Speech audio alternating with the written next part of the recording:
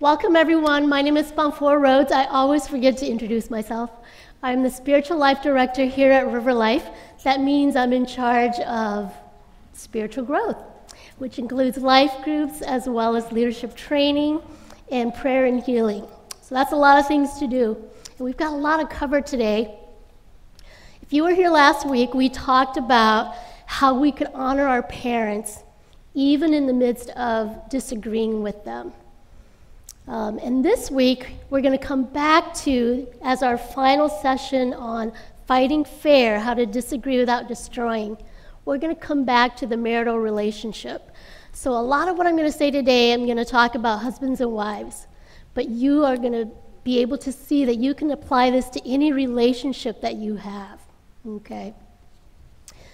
So in my experience in counseling as well as just in talking to people, one thing that I've seen is that for couples where they fight a lot, they argue a lot, and they're very conflictual, there tends to be this conclusion that the spouses make.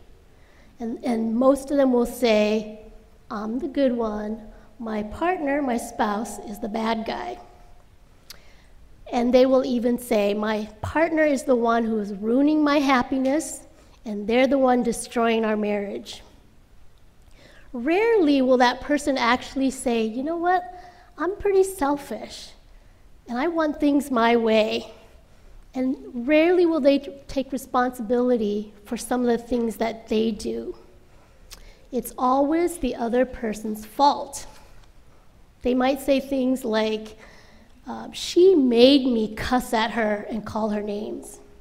Or, he's the one who made me start texting other men. Or, she made me jealous, and that's why I'm out of control.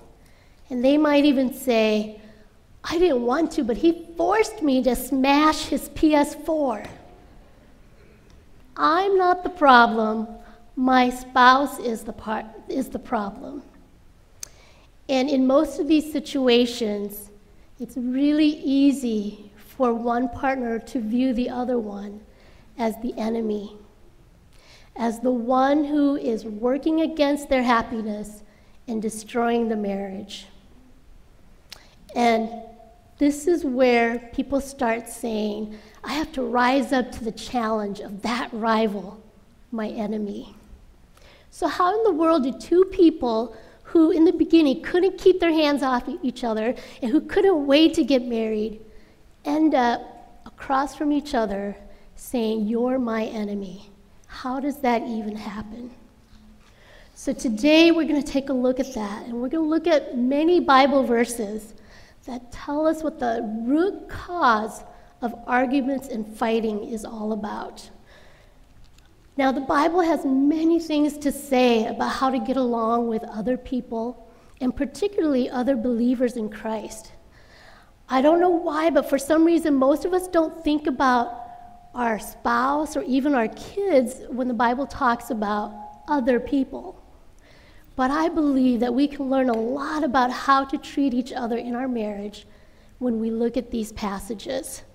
So we're going to be jumping around 3 different passages between 3 different writers, James, Peter, and Paul, not Mary. So hang in there with me. It doesn't matter if you get lost kind of who is saying what. What's more important is that you listen to what the verses say. So we're going to start with the book of James. James was the brother of Jesus, and he was the leader of the Jerusalem church when the church first began. And James wrote this letter to the believers who were scattered all across the region. And he was particularly concerned about people who call themselves followers of Jesus Christ and how they were living out that faith. And for James, he wanted to tell us that among believers, there should not be arguing and fighting. And in case we thought it was okay, he is going to tell us what's at the root of it and what causes us to actually fight with each other. So look with me in James 3, verse 13 through 16. James says, "Who is wise and understanding among you? Let them show it by their good life, by deeds done in humility that comes from wisdom. But if you harbor bitter envy and selfish ambition in your hearts, do not boast about it or deny the truth. Such wisdom does not come down from heaven, but is earthly, unspiritual, demonic. For where you have envy and selfish ambition, there you find disorder and every evil practice." In chapter 4, verse 1 through 3, James continues by saying, "What causes fights and quarrels among you? Don't they come from your desires that battle within you? You desire but do not have, so you kill. You covet, but you cannot get what you want, so you quarrel and fight. You do not have because you do not ask God. When you ask, you do not receive because you ask with wrong motives, that you may spend what you get on your pleasures." Okay, so you might be wondering, how does that apply to marriage? Well, let me tell you how I lived this out in my marriage. So I've spoken many times on how difficult marriage was for Greg and me the first 7 years. Yes, I did say 7. Although we did not have all-out, drag-out fights, because we're both pretty civil people, we did have our share of disagreements and discussions about what I didn't like that Greg was doing. So I thought I was the one who knew what was best for us. I thought I was the one who was sacrificing the most in our relationship. I thought I was the one who was more spiritual. As you can see, I thought I was really wise. But deep in my heart, I was just concerned about me and what I wanted from Greg and from our relationship. I wanted what I wanted, and in the process, I did evil things, such as holding grudges for months and not forgiving him. And I said evil things, such as, "Greg, you will never change, and I've totally given up on our marriage." Horrible things that I did and said that deeply wounded him and probably killed parts of his soul. To covet means to want what other people have, and I compared Greg to everybody else and wanted what they had. Basically, I wanted Greg to change. So I asked God. For years I prayed, "God, please change Greg." I wanted him to be more supportive and understanding of me emotionally, and I wanted a partner to do ministry with. But I didn't get what I wanted because I just wanted him to change for me. It was my selfish ambition. I saw Greg as the obstacle to my dreams for a happy marriage, and I saw and treated Greg as the enemy. James tells us in verse 3:15 that we just looked at, that kind of thinking that I had, that kind of thinking does not come down from heaven, which means it doesn't come from God. But it is actually earthly, unspiritual, demonic. In other words, that self-centered thinking that I had was from the world, focused on the here and now, and is actually from the devil himself. The evil inside our arguments is when we buy into the devil's lies that we're the most important person in this relationship, and the partner, your spouse, is the one who's getting in the way of your happiness. And most likely, both partners in the marriage by that time are seeing the other person as the enemy. And both of them are fighting against each other. But today, I want to introduce you to the real enemy of our marriages. And I want you to see the real battle that is going on behind the scene. The Apostle Paul understood how dangerous it was for new believers, and in fact, for all believers. And so when he wrote to the Ephesian church, he ended his book with a battle plan. Let's read together in Ephesians 6, verse 10 through 12. Paul said, "Finally, be strong in the Lord and in his mighty power. Put on the full armor of God so that you can take your stand against the devil's schemes. For our struggle is not against flesh and blood, but against the rulers, against the authorities, against the powers of this dark world, and against the spiritual forces of evil in the heavenly realms." The real enemy, my friends, is a spiritual being who is bent on doing evil in your life.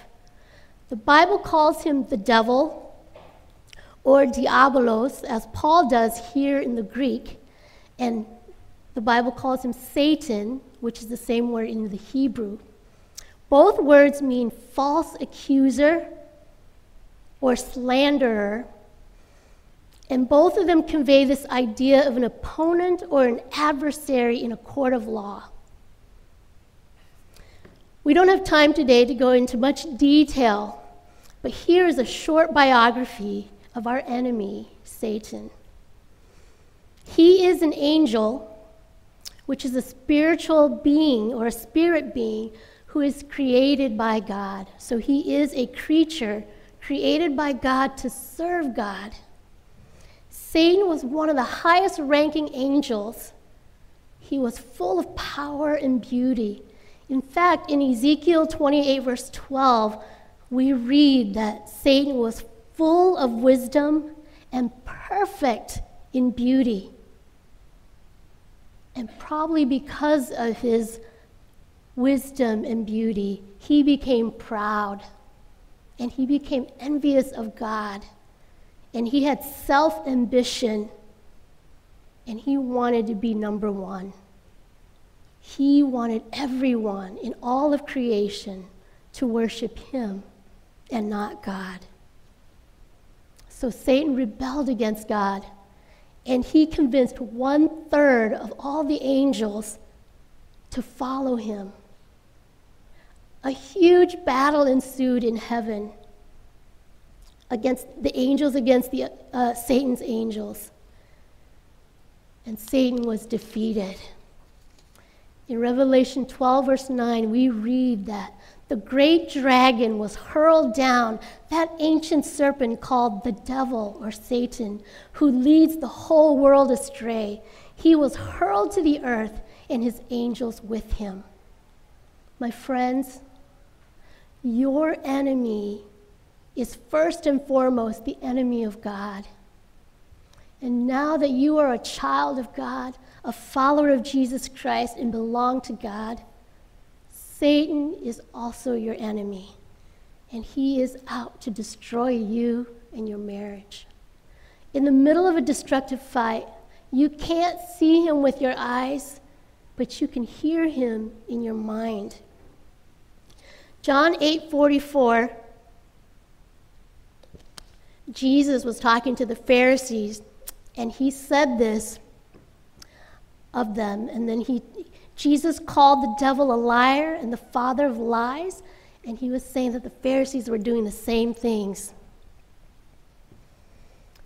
As the father of lies, Satan and his demons will attack you in your mind, in your thinking. They will come against you with lies. In the middle of a fight, they will remind you that, hey, you're the one who's suffering the most in this relationship.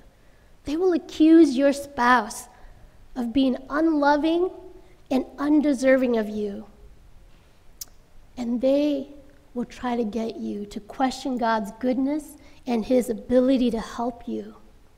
If you believe those lies, intense emotions and then wicked actions are sure to follow, and the battle will be lost to Satan. So what can you do in this spiritual battle? What can you do? The Bible tells us what to do. First, you need to know that the devil is the real enemy. The enemy of you, your spouse, and your marriage. Your spouse is not the enemy. You have a real enemy, and you need to know that it's the devil. Second, you need to be on the alert for his attack on your mind. We need to take heart the warning from the Apostle Peter, who wrote in 1 Peter 5, verse 8. Be alert and of sober mind. Your enemy, the devil, prowls around like a roaring lion, looking for someone to devour. Not to chase, not to play with, but to devour. We need to be vigilant. We need to keep watch. That's the alert part. And we need to think clearly and rightly. That's the sober of mind part.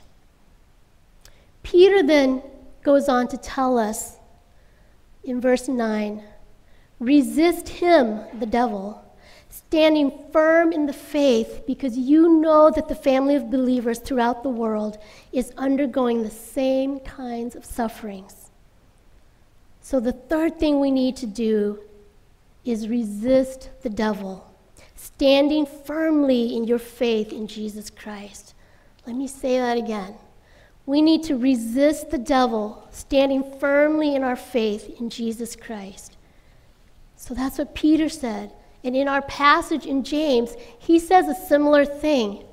In James 4, verse 7, he says, submit yourselves then to God.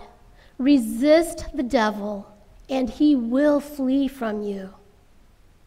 So instead of believing the wisdom of the world, which is from the devil and which results in fighting and trying to get what you want, James says, you need to turn to God and submit to him. What does submitting to God look like? It means following his wisdom. And James tells us that the wisdom that comes from God is first of all pure, then peace-loving, considerate, submissive, full of mercy and good fruit, impartial, and sincere. Let me say that again. This is from James 3, verse 17. The wisdom that comes from God is first of all pure, then peace-loving, considerate, submissive, full of mercy and good fruit, impartial, and sincere. When we believe this freedom or this wisdom that comes from God, we are resisting and standing against the devil's lies, and we are refusing to believe his wisdom.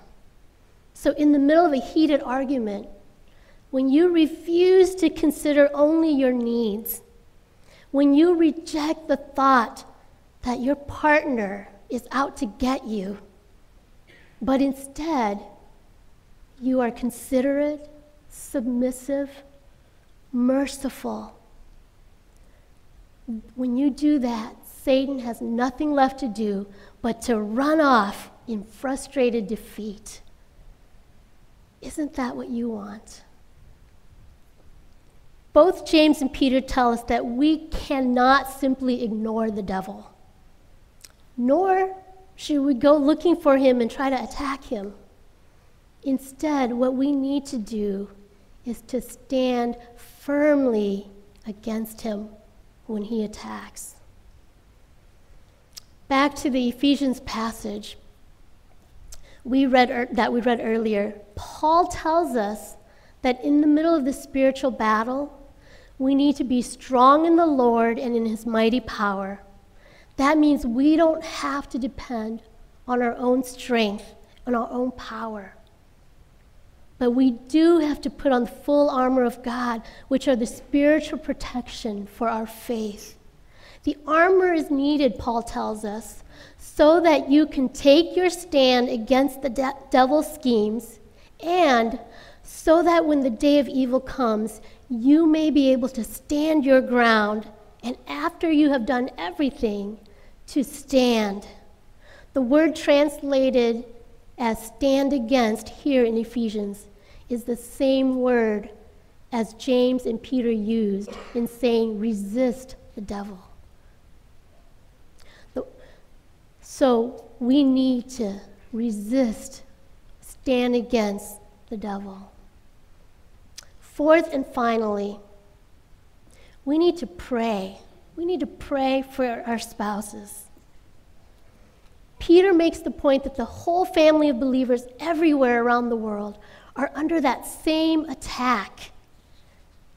That means your spouse is under attack. And because of these spiritual attacks, Paul here tells us in Ephesians 6, verse 18, he says, and pray in the Spirit on all occasions with all kinds of prayers and requests.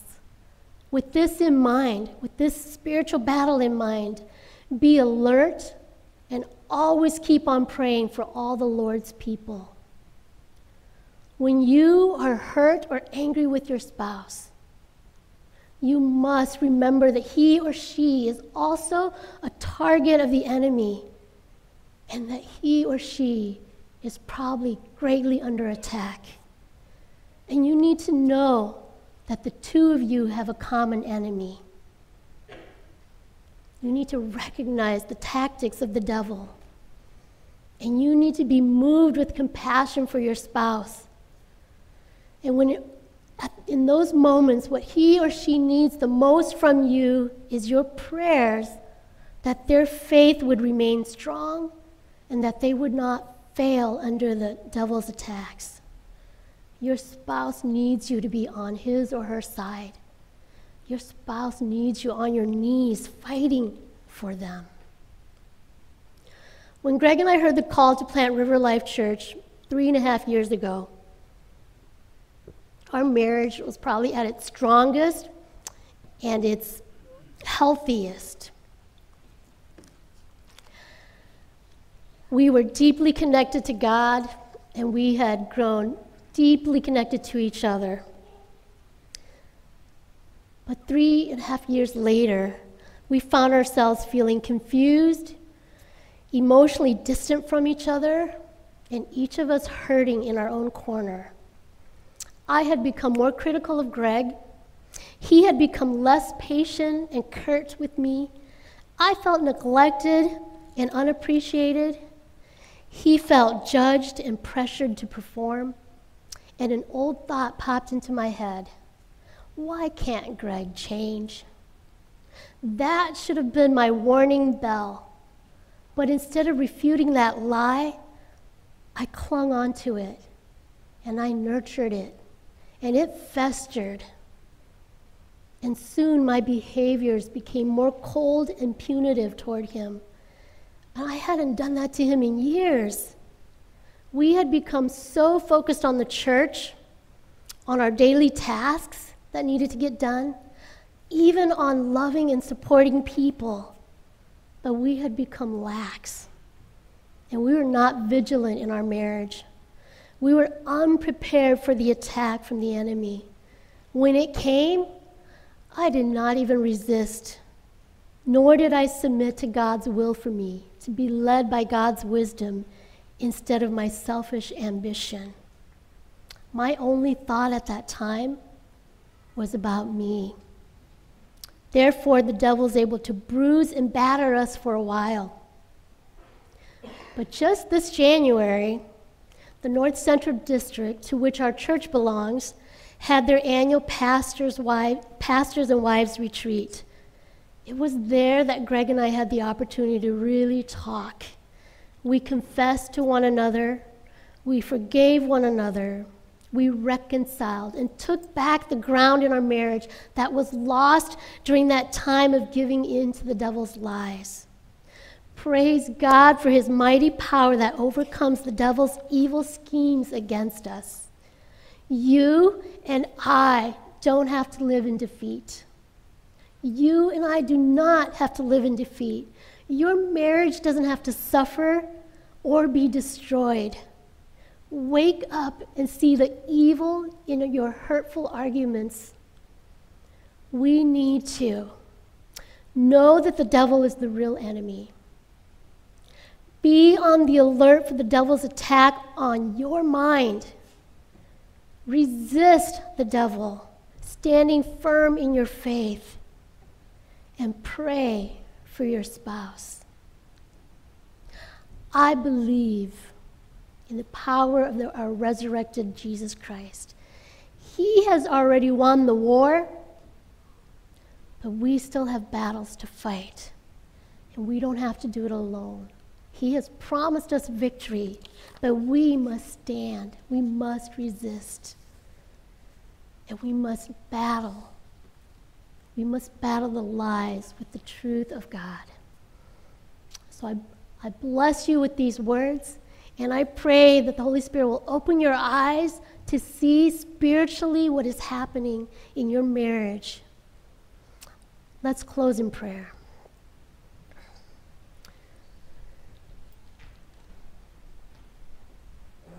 God, you already have the victory. Jesus, all power, honor, and glory belongs to you. And you give us that power. So we do not need to be afraid of the enemy, the devil, he who comes to take away the truth that you have planted in us. Lord, help us to remember to stand against the devil's lies. Holy Spirit, remind us of the truth of who Jesus is, who we are as children of God, and who our spouse, our children, our friends, our parents, help us to remember who they are. Lord, give us victory in these battles against the enemy. We give you the honor and the glory, and we surrender ourselves, our marriages, our relationships, our church, to you, Jesus. To you belongs the glory, the victory, and the honor. Amen.